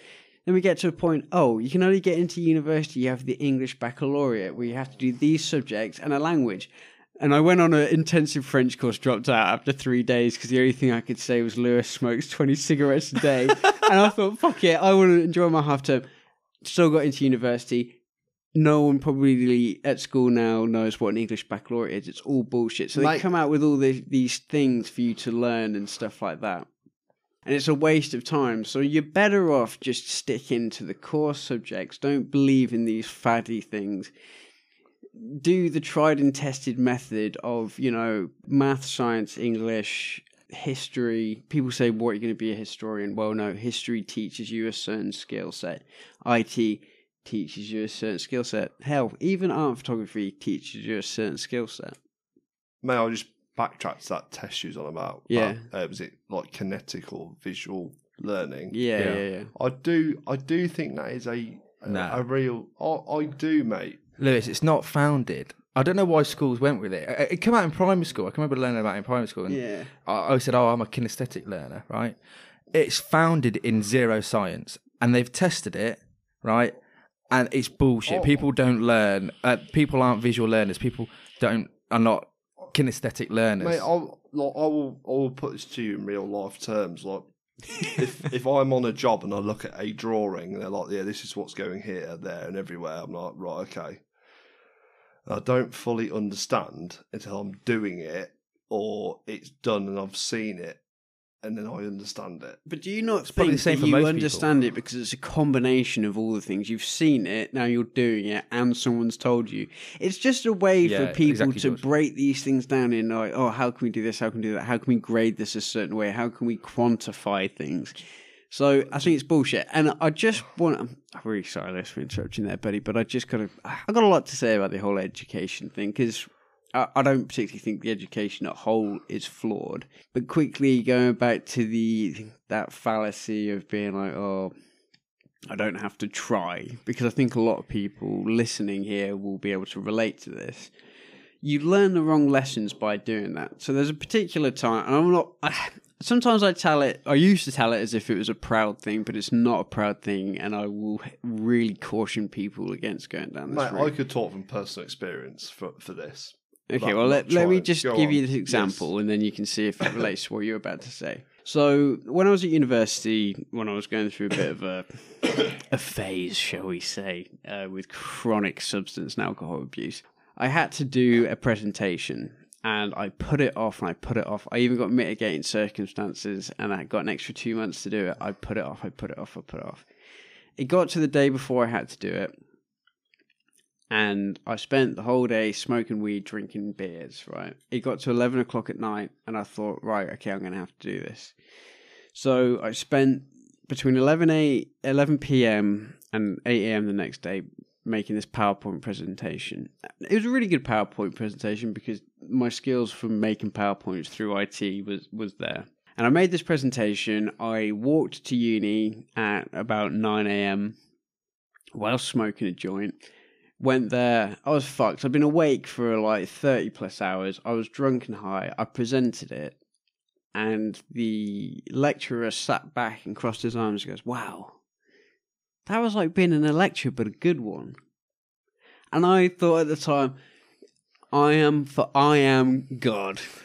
Look at this. I just put the minimum amount of effort in. I was drunk and I was high and I left it to the last minute and you come out with shit like, oh, well, under pressure, coal turns to diamonds. Hey, guys, you guys just fucking spent a whole semester learning and I just fucking knocked it out the park. Home run, baby. But I learned the wrong lesson. I learned in that particular moment, okay, in this instance, I can do anything. But then when it came to doing the rest of the stuff, I was left... what was it on that Knight's Tale? You've been weighed... You've been measured and been found wanting. Yeah, and I was found wanting a big style, so much so that I had to drop out of university. And I think that people have these flukes, and I would say they are flukes, where you learn these wrong lessons, perhaps, and then you go on and you think, this will be the fine for the rest of my life. But you got to try. You got to knuckle down sometimes and just try. That was just sheer luck, mate, on your behalf. Oh, it was, man. It was if I was shit at IT, I don't think... I disagree. I think you're great at articulating yourself in all mediums, clearly in conversation and written. Always fucked up, mate. There's two different people at uni. So, me, I would start my essays like 5-6 weeks before they were due. And my philosophy to writing essays was little and often because I couldn't concentrate enough to write 1,000 words. Get writer's block. Yeah. Whereas like someone with George wouldn't get writer's block and could just smash out 3,000 words in a couple of hours. The last hour. Yeah. And I had loads of friends at uni who could do that. And so I would always start early, little and often, complete it. And I never used to feel sort of sorry for those people who left it to the last minute because I'm thinking, well, you've left it to the last... But some of them would get top grades. Yeah. And I just think it's, people cope with it differently. Yeah. And I think some people do genuinely produce their best work in limited time frames. Some people can handle themselves very well under stress. Yeah. Under pressure. And just on that, I actually think those people excel in their jobs better because when you're in a workplace, a lot of the times, or the best people at work are people who can turn things around under pressure in those hours. If someone at work now told me, fuck, you got to write an essay, you got to write a report by tomorrow evening, I'll be shitting myself and it would be a really poor report, right? But those people at uni who were able to write essays on the nights before or the nights of could turn that report out around in the day. I suppose on reflection, actually, just don't do drugs, kids. I think that was the problem, actually. Yeah, don't do a chronic amount of drugs and alcohol. Anyway, you've written down your point, Luce. What are you going to say? Oh, yeah, I have, yes. It's backtracking again. No, it's fine. But like George was saying about, you go to school not giving a fuck and not caring. That was me. I think they translate it differently. I've got and people say this to me all the time, In fact, I've been offered jobs about it.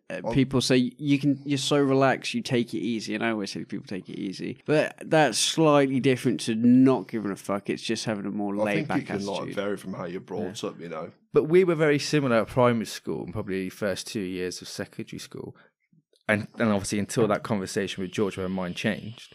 Why did you go through? Well, number one, I want to circle back to when you said trigonometry is bullshit, blah, blah, blah. It is right? bullshit, mate. No, because the whole point of the subject of maths is not to learn and know how trigonometry works. It was to pass my GCSEs. No. It's a fucking skill. Being good at maths is being good at problem solving, is learning the rules of how to fix a solution, and then applying those rules to fix that solution.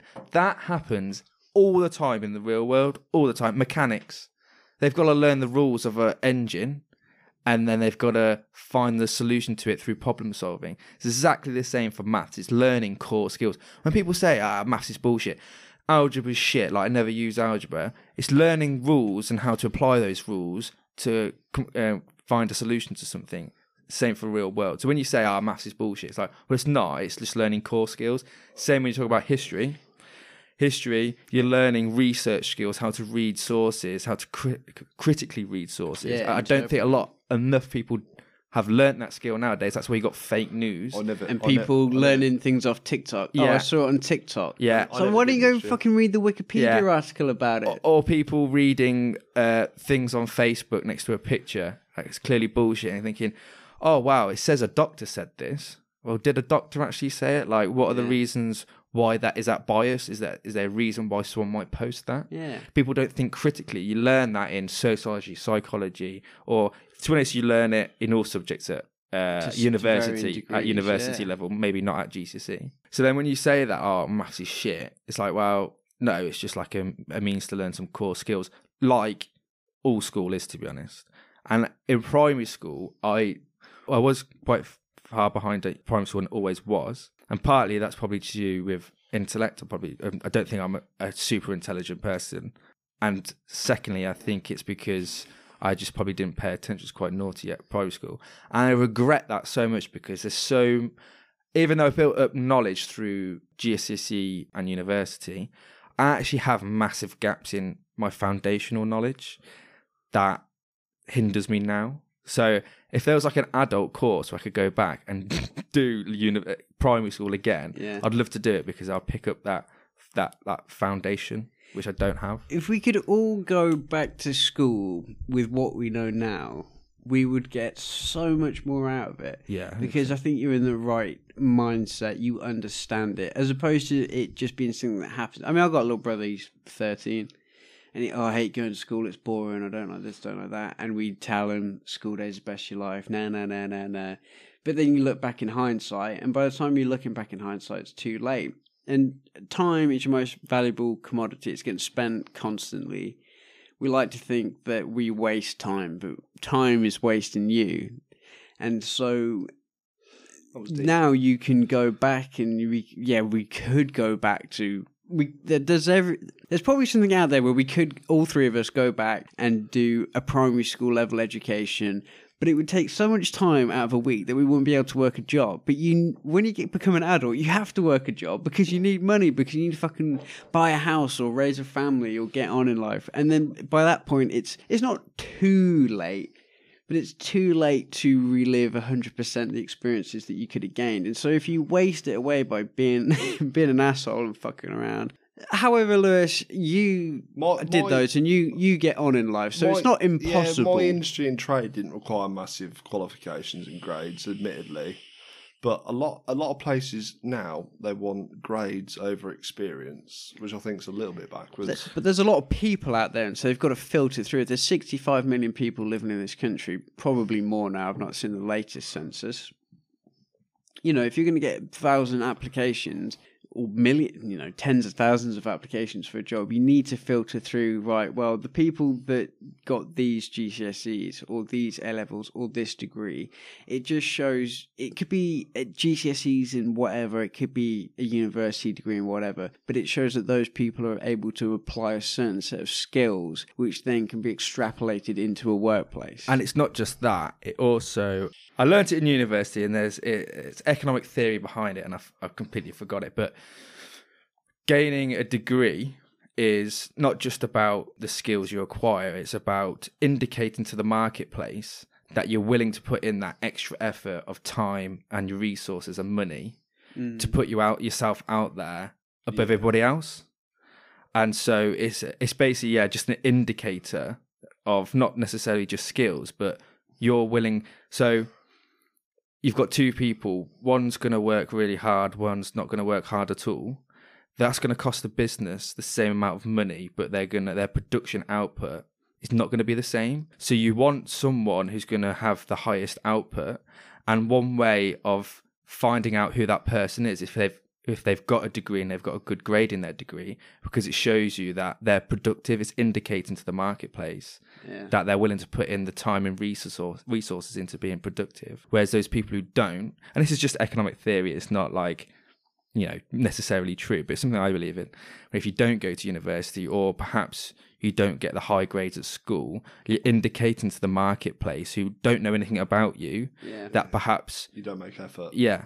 You don't put that effort in. Because as an individual, it's very easy to get stuck in this mind frame of seeing things from an individualistic perspective. But in a business environment where they're not looking necessarily intrinsically at the individual level, they're looking at a multitude of individuals. You need to be able to demonstrate that you have the attitude and the aptitude to excel above the rest. Exactly. And they don't know you. Like, you were going for a job, they don't know that. They don't know your life story. They don't know your background. They don't know that actually your personality, you might be quite hardworking at work, but obviously, you can show that by the grades you get. What do you think, Big Lou? Well, if I was an employer, I'd sort of choose probably experience in a job over grades. But you can't always employ yourself, people. Trying to be on the diggers, that you need experience. So if you were hiring for someone to be a digger driver, you would never choose people like you who at that time had no experience on the diggers. Yeah. And then you yourself know that that's unfair. Well, how are you going to get experience if no one gives me a chance? The trouble is, a lot of people just lie. Fake it till you make it. That's the advice. Well, I've used that advice before, and it's humorous, and it does work in a lot of circumstances, but long term, I don't think it's a viable option. What do you think, What's OJ? that? Fake it till you make it? You hear stories that people who do it. Some people, I think you have to be really clever to be able to fake it till you make it, personally. Yeah. I think you have to be pick up stuff really quickly, learn skills really quickly. If you're one of those people, I just don't think it's a good philosophy for everyone. I think it works out for some people. Yeah. I just don't think it works out for all.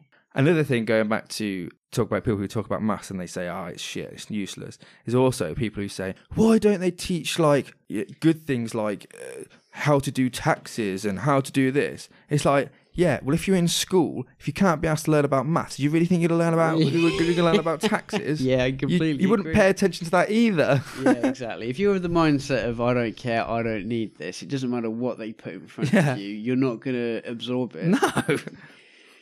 But I tell you what, I want to just say congratulations to you two boys and myself. I'll give myself a little pat on the back because we were worried going into this podcast that we wouldn't make it past 15 minutes, and yet we're about to hit the 2-hour mark with no break.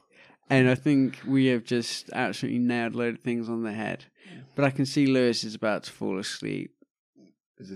I'm looking. I've got a channel here that talks about Lewis's heavy breathing, and it's maxed out at 100% for the past hour. It's been a deep chat, hasn't it? It's been a ride. It's been good. But it's been good. Yeah, so it has been good. Well, we could talk about this forever, but we'll save it for another podcast. So thank you all for listening. This has been a much longer form discussion than others. I hope you've enjoyed it. And we've been your hosts, George, Lewis, OJ. Take it easy, guys. We'll see you in the next one. Bye. Bye.